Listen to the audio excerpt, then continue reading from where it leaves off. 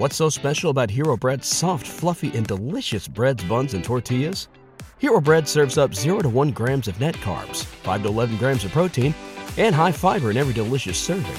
Made with natural ingredients, Hero Bread supports gut health, promotes weight management, and helps maintain blood sugar.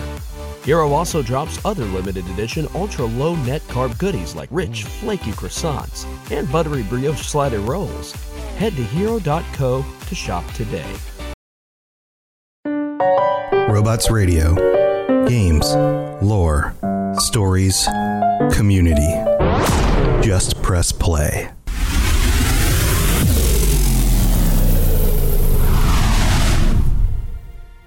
Welcome to the Fallout Lorecast, the podcast that explores the boundaries of our knowledge about the world of Fallout. Wastelanders, Vault Dwellers, Super Mutants, whoever you are out in the wasteland, tuning in on whatever device you're using, today I'm going to take you on a journey of discovery into the reproductive processes of FEV mutants. Yeah, that's right. Yeah, we're talking about, well, not so much, but, can they? How does this actually work? Super mutants can't reproduce, right? So what about all the other creatures? I think this is a very interesting topic because it's not something that is directly referenced anywhere in the lore in a concise and everything kind of put in front of you in one place kind of manner. This is something that takes a little bit of digging, and I was inspired to discuss this by a post on Reddit. This post comes from laser_3 4 days ago on Reddit. It's called A Write-Up on FEV Mutants and Their Ability to Reproduce. And I read through this, and it's very extensive. We're going to pull out pieces of this. We're going to tackle what is put here. I will respond to some of that, and then we're going to expand on it. And I think you might find this very interesting because this is one of those details in the lore that let's go back to the way these games have been written and constructed over time. The series itself is 25 years old at this point. Fallout 1 came out 25 years ago. The people writing Fallout 1 were working on this game in their homes as a kind of a side project. You guys know the story. And therefore, the way that the story came about and the way it was written was as kind of a side project. It wasn't something that they were going to some sort of source material. This wasn't a Game of Thrones or The Witcher where you go, okay, this is what the books say, and so therefore this is what we're going to put in the game. This is a series that was created by these individuals, and everything was made up in that first game, for that first game, over a relatively short period of time. And then that was expanded upon just a year or two later as they begin working on Fallout 2. And they realized by that point that the series was fairly successful. And so they were taking the information that was put into one and they expanded it out with the events of the Enclave, with the super mutants, with the FEV virus taking even more prominence in the way that individuals were doing things in the wasteland in order to experiment and all of that stuff. And then the series never quite got a Fallout 3 until it was purchased by Bethesda. And this was a number of years later, almost a decade after the first project, Bethesda releases Fallout 3. And then they move the series into a different location. So you have the jump from the West Coast and the use of the FEV virus to create super mutants and other creatures on the West Coast. And now they have to explain how is this going to work on the East Coast as well. So the virus and the use of it and even the details of the virus change as you move from one location to another. And then that gets expanded upon in Fallout 4 with the Institute and the use of actually using the virus in order to develop these biological synths. Did you guys realize that? That's another detail. And we can go into some of these specifics in potentially a future episode. I'm thinking what I'm going to tackle in this one is just the reproduction side of it. And then we'll get into some more of the ways that these things have broken out over time, because there's a lot more there that I just haven't covered on previous episodes of the show. Then you have Fallout New Vegas and the expanding a little bit of the way the FEV was used with things like centaurs and creatures like that. And then you have Fallout 76 and the need to explain why are there super mutants in Appalachia just a few decades after the bombs dropped. And it has to do with Westech and the location of Westech being in Appalachia and a strain of FEV there that was working on the creatures nearby, including super mutants, but even dogs and some other things, snallygasters, some other experiments that were being done. So FEV is something that has been used across the country from West Coast to East Coast in different locations in order to create different kinds of super mutants and lots of different kinds of creatures. But the question still remains, with the super mutants, we understand that in every single instance of super mutants that we've seen, they lack the ability for sexual reproduction. They cannot create children.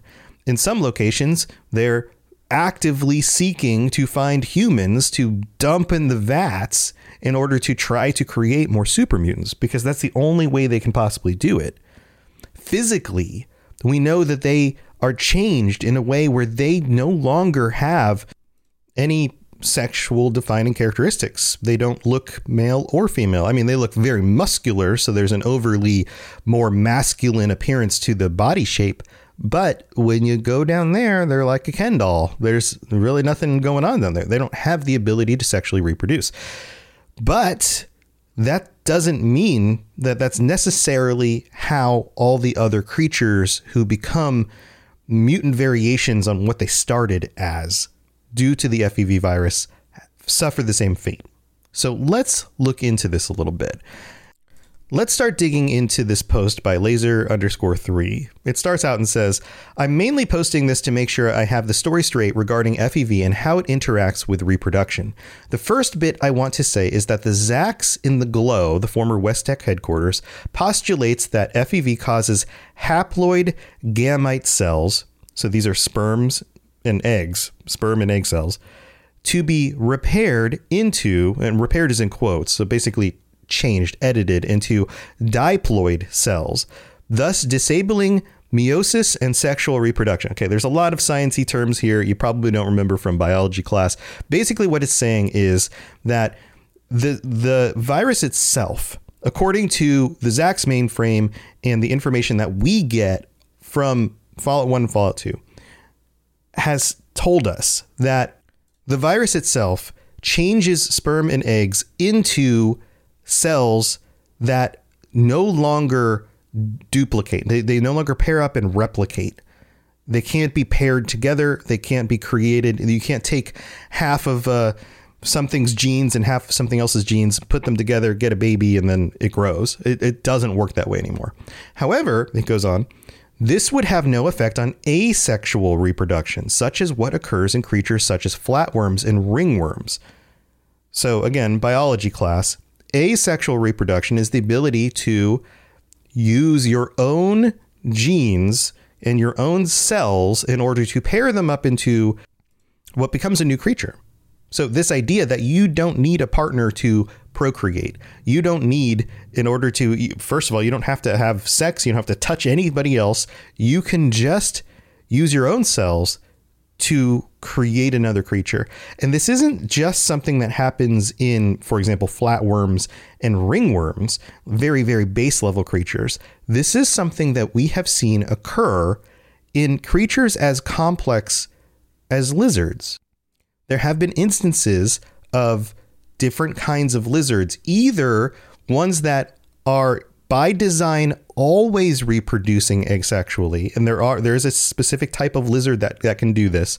And when you're thinking about lizards, let's talk about the genetic and the evolutionary advancement that creatures had to get to by the time you get to lizards. Something like a flatworm or a ringworm is a very simple creature. it's very early on the evolutionary spectrum, on the evolutionary tree.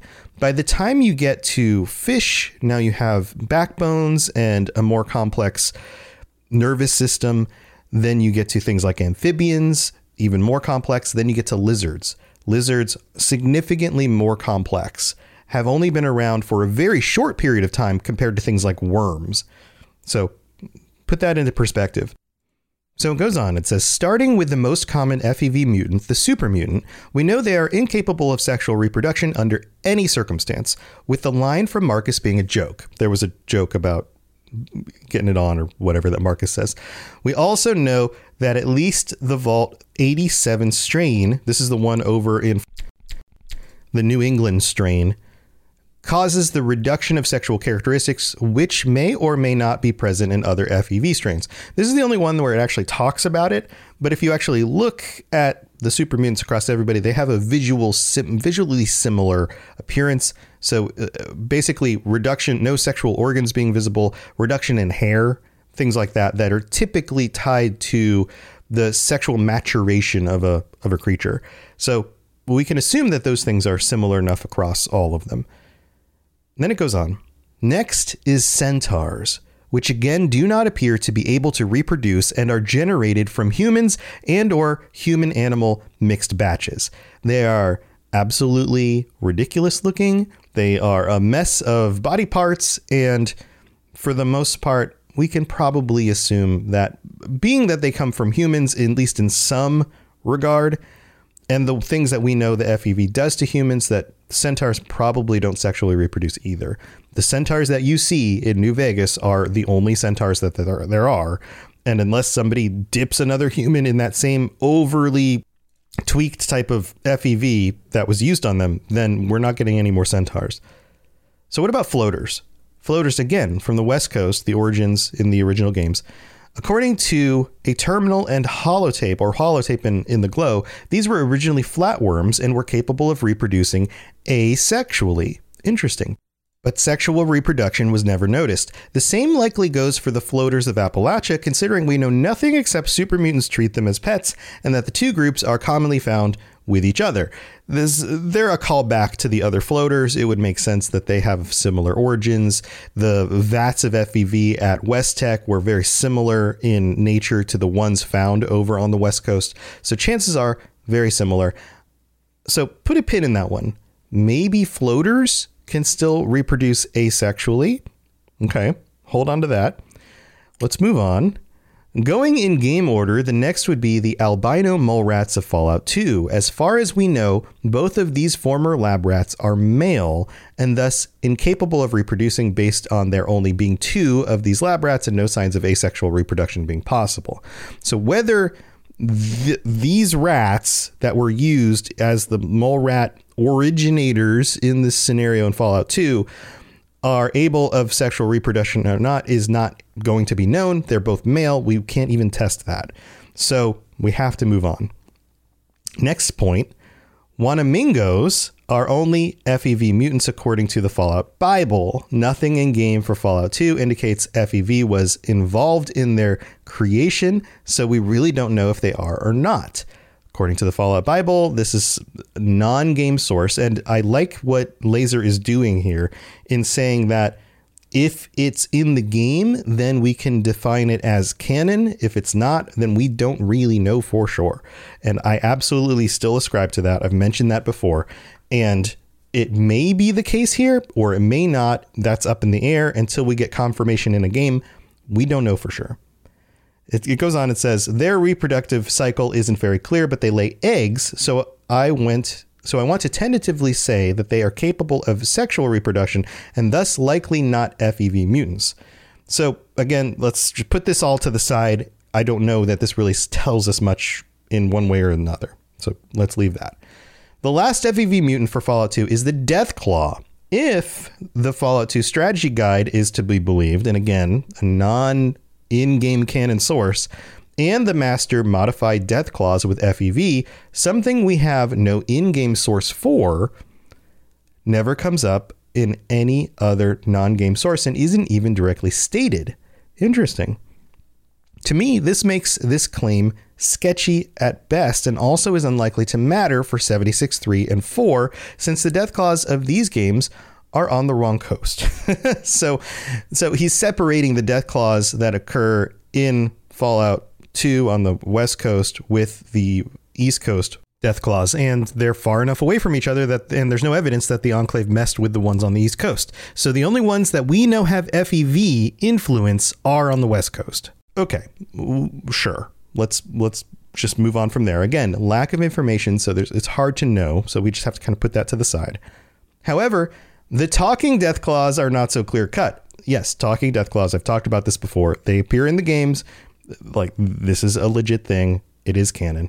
Gorys directly says he overheard the Enclave scientists discussing that they had been injected with FEV, though curiously, the lead scientist of the project never brings this up, either implying an oversight in his dialogue or that Gorys is incorrect. Chances are, if he doesn't bring it up in my mind, then that's not a proof of anything. A lack of evidence is not evidence. So it just maybe didn't come up in the game. So it doesn't mean that that's any weight of countering that argument. Maybe Gorys is incorrect. Maybe he's misstating things, but why would you put that in the game then, unless you were trying to do some sort of narrative reason for him being unreliable or something, which I don't think is the case. So this cannot be waived. The major problem, however, is that the talking death claws are the only FEV mutants shown to directly reproduce. There's hatchlings and eggs down with the den mother, and from the dialogue, I have to assume these hatchlings were born in Vault 13 from some of the eggs, unless these deathclaws managed to evolve parthenogenesis from their FEV exposure. Parthenogenesis is asexual reproduction occurring where the species is all female and needs no males in the form that is common in reptiles. This is a thing. This is a thing that can occur in reptiles. Deathclaws having a reptile origin, this would make sense. However, there are other forms that allow for both sexual and asexual reproduction, but this is even more unlikely considering no vertebrate is known to possess this. Let's put a pin in that. Or, I've overlooked something important. They've somehow managed to become the only exceptions to FEV's prevention of sexual reproduction. So, interesting point here. Talking deathclaws, these are the deathclaws from Fallout 2, only the ones that talk, the ones that are in Vault 13, obviously have eggs. Obviously, there's proof directly that, according to Gorys, that they were created through experiments with the FEV. I know you're probably yelling, but there's other deathclaw nests. You can find eggs all over the place. We have to remember that the deathclaws were designed pre-FEV.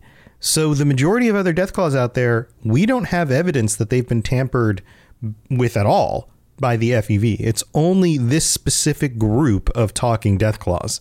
Now, this could be asexual, like we've talked about. This could be parthenogenesis. This could be a situation where, because there aren't any males in the vicinity, the creature itself goes through a biological change where all of a sudden it can reproduce asexually.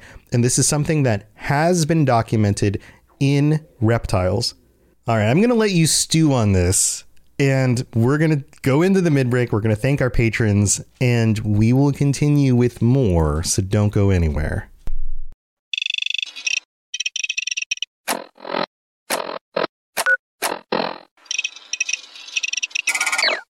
I am so excited about our sponsor this week, Marvel Strike Force. I freaking love Marvel Comics. Growing up, I collected comics and the trading cards, and I've seen pretty much every Marvel movie they've made so far. So if you're into Marvel like I am, go check out Marvel Strike Force. This is a mobile squad RPG. You can collect and unlock all the different heroes. You fight against supervillains. There's a campaign, there's a blitz mode, there's an arena, there's a constantly evolving meta. And right now they're celebrating the Deadpool anniversary event. This is a mission from Strike where you log in the first time and you unlock this generous gift containing character shards, an anniversary diamond orb, gear, a bunch of other items. It is absolutely the right time to jump in and try this game out. Click the link in the show notes to download it now, and then use the promo code MAXPOOL, MAXPOOL, MAXPOOL. Don't miss out on all the free stuff, and thanks again to Marvel Strike Force for sponsoring this episode. What's so special about Hero Bread's soft, fluffy, and delicious breads, buns, and tortillas? These ultra-low net-carb baked goods contain zero sugar, fewer calories, and more protein than the leading brands, and are high in fiber to support gut health. Shop now at Hero.co. Hello there, old chap. Good to see another of General Atomic's finest, still eager to serve. Hope you guys are enjoying the look into how this stuff works, the biology of the FEV creatures. This is the part of the show where I get to thank our patrons. Big shout outs to our newest patrons, Taylor A, Nicholas F, and Christina D. Thank you so much to each of you. Welcome to the Patreon. Hope you guys are enjoying your ad-free episodes and all the other stuff you're getting. Also, this is the part of the show where I get to shout out our Tier 5 Sentry Bot, Dylan R. Thank you for your support. You are awesome. I really appreciate it. And I appreciate all 60 of our current patrons. We'll just call it patrons. Some people do say Patreons, and that's weird to me. And then I just made that mistake. I just call it patrons because that's what it says on Patreon. It's like on that page at the top. It says patrons. We'll just say patrons from now on. Also, we have a brand new review on Apple Podcasts. This one comes from TV Head Guy in the US, who writes, Fallout Lorecast is a great podcast, and Robots has created a fantastic community Discord. I started listening to the Fallout Lorecast late in 2019 on Audible to get inspiration for a Fallout tabletop RPG. Though the group disbanded, I still found myself hooked listening to the lore while I work. Robots has created a great community on his Discord full of like-minded people telling stories of childhood Fallout stories and new fans getting into Fallout 76. The community has a place for everyone. Keep up the good work and can't wait for year 5. Thank you so much, TV Head Guy. If you would like to help out this show, leaving a 5-star rating and review on Apple Podcasts is always helpful. And I will read out your 5-star reviews on a future episode of the show. Also, you can leave a rating on Spotify. Go to Spotify. If you listen to that, scroll to the top and hit 5 stars on there. That helps a lot as well. So thank you to everybody for your support. Welcome to the new patrons. Let's continue with this look into reproduction. Here we go. If you have any questions about Nuka World, I'd be delighted to answer them. All right. On to the modern games. That's what it actually says here. Moving into the modern games. And thank you again, Laser, for this post. This is really interesting. And we're gonna get through the rest of this pretty quickly, and then we're gonna get into more details. So Fallout 3, according to this, only introduces a single new FEV variant or mutant, the Fire Ant. Their queen is capable of reproduction, but unlike the Deathclaws, this makes some level of sense due to how ant queens work. They are capable of a type of parthenogenesis that allows for unfertilized eggs to hatch into sterile females. Since these eggs must become diploid, I think we can assume that this is the only method the fire ant queen can use to create more ants. This totally makes sense. This works absolutely within the confines of what we understand the FEV does to those cells. It still means that ants can reproduce. Ants are very, very early on the evolutionary spectrum because they're insects. So all of this makes sense. It goes on and says, and would make sense for Lasco to use, as this prevents his testing from spreading beyond his relatively controlled environment before he's ready. To my knowledge, he never states how he plans to spread his successful strain around the wasteland or the exact method by which the queen reproduces, only mentioning that it lays eggs. So all of that works for ants. Moving on. Behemoths are also introduced in Fallout 3, but these are just supermutants that either didn't stop growing, 3's explanation, had their FEV destabilized, 4's explanation with Swan, possibly by radiation, or had a critical issue in how the FEV was set up to mutate, 76's Dr. Blackburn. All of that totally makes sense. It doesn't mean that they've changed anything about how those types of supermutants can reproduce. Moving on to Fallout New Vegas, they write, Fallout New Vegas adds a wrinkle to fire ants by having an unexplained group present in the Mojave. I don't know if these evolved independently without FEV or they were somehow exposed, but they're present and don't have a queen to my knowledge. We don't get enough details here to even make assumptions about what's going on here. Maybe there was FEV exposure, maybe there wasn't, maybe they reproduce naturally, maybe they don't. They just show up. It's one of those things where most likely the designers of the game were like, well, here's a game asset. Here's a creature that makes sense in the desert. Let's put it in, right? So chances are if you were to go back and actually add in information into a game somewhere, it would be, well, ants reproduce. Somehow over time, they created strains of ants that made their way across the country or something like that from the mutated ones on the East Coast, potentially. There's lots of ants across the country. Who knows, right? Moving on to Fallout 4, they write, Fallout 4, in a first for the modern games, adds more than one new FEV mutant. The first is the Generation 3 synth, which is implied to have been the goal of the Institute's FEV program originally. A terminal states that the Organics program was a spin-off from the FEV lab. Yes, this is true. The synths, the Gen 3 synths, have a diversity of genetic qualities, even though all of them are originally designed from Sean's DNA. They all don't look like Sean because they were able to manipulate the FEV virus in order to create genetic diversity in the synths. So yes, and this is one of those things I don't think I've talked about on a previous episode before either.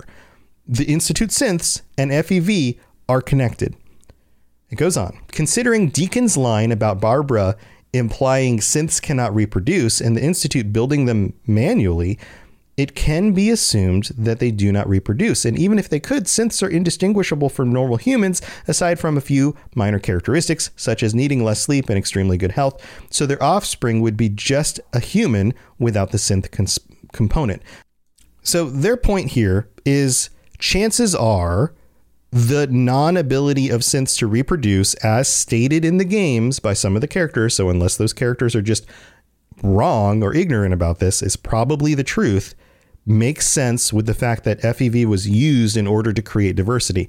Now, what's interesting about this is that the FEV in this situation does not remove some of the sexual traits, sexual features necessarily on the individuals.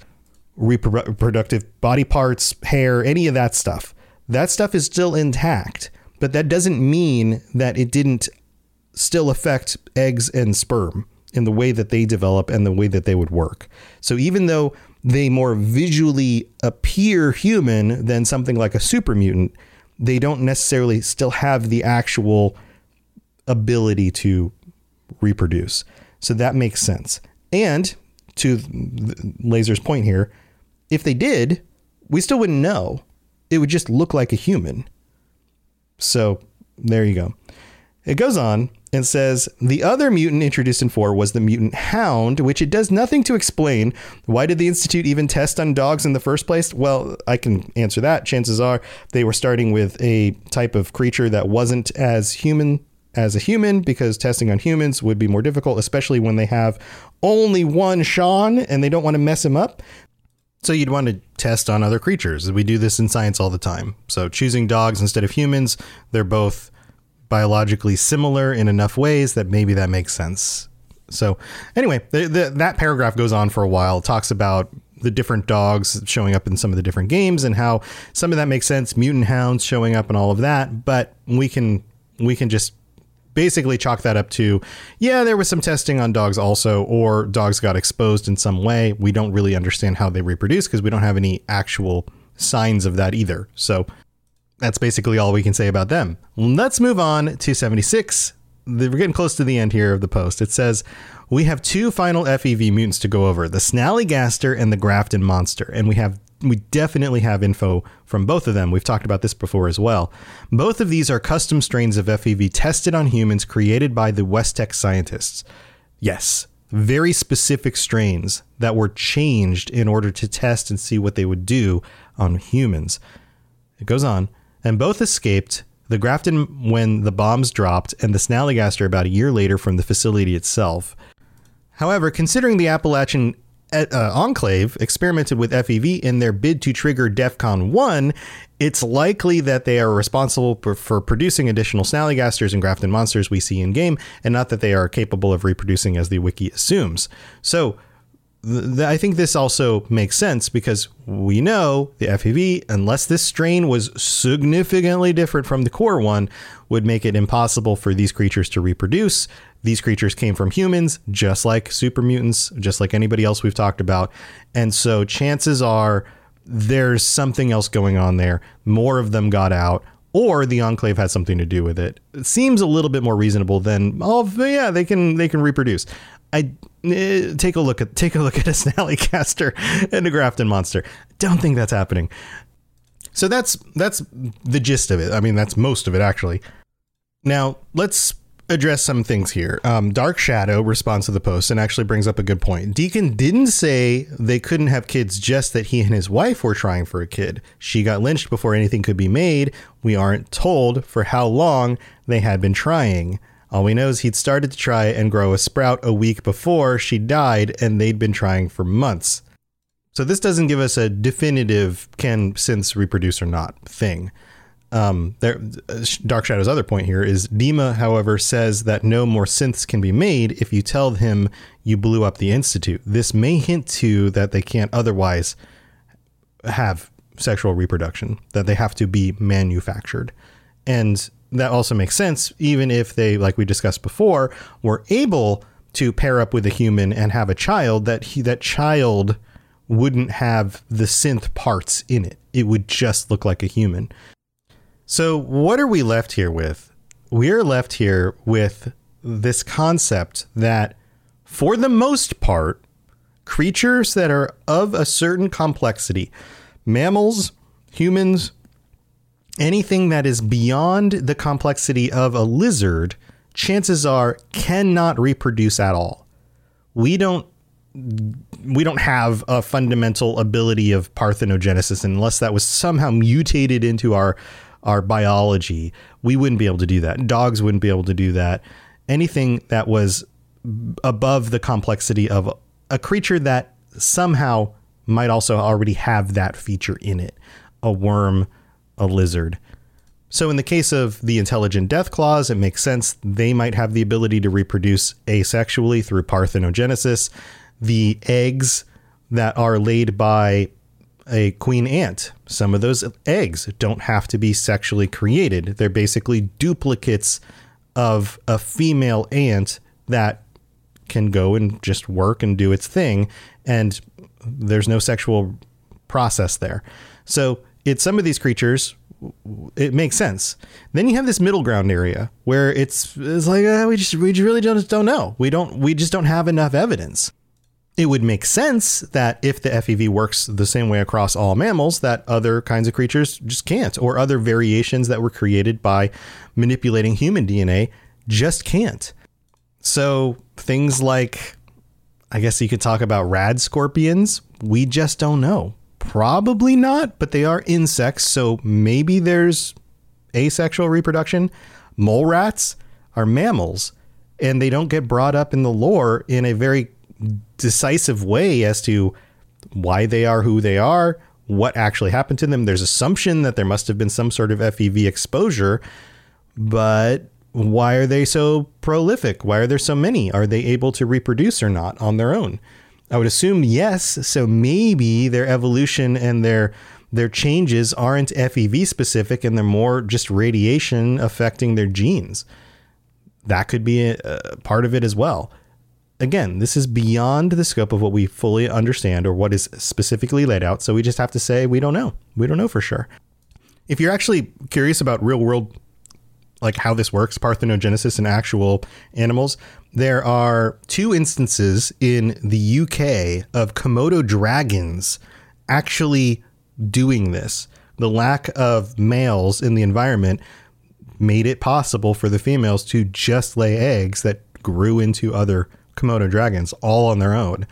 There's also documented instances of this happening with birds as well, but we don't have good examples of birds in Fallout. We don't have mutated birds. Do we not have any mutated birds? FEV mutated birds? I don't think so. If we do, let me know. Write me, or like join the Discord, send a note on Discord, join me during one of the live streams and just say, hey, here's an example of a bird. And I'll be like, oh my God, that's so cool. But thank you for listening to this episode. Thank you for our digging into this. I think that I guess in my conclusion here, laser_3, your post is solid. I think your rationale here, your reasoning is solid. I like where you're going with this exploration of this information, being very concise and pulling out specifically what happens in the games as canon, and that's what we can discuss. Very interesting. I'm thinking the rest of this month we might actually dig further into the variations of the FEV virus and how that has played out in different species. So stay tuned for that in coming weeks. Thank you for being here, everybody. I really appreciate it. And stay safe out there in the wasteland. I'll see you next time. To plug into everything else we're doing, check out robotsradio.net. Reach out to me on Twitter at robots_radio. Check out the Robots Radio Rocket Club, where you can join me and a bunch of our other creators creating your podcast, starting a new podcast, or helping your current podcast grow. There's more information about that on robotsradio.net as well. And you can always talk with us and the entire community, over 2,000 people on the Robots Radio Discord. Come join us. We'd love to chat with you. See you guys next time.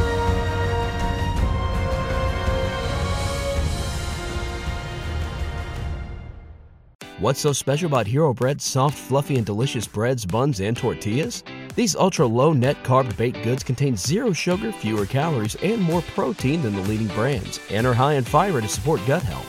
Shop now at Hero.co.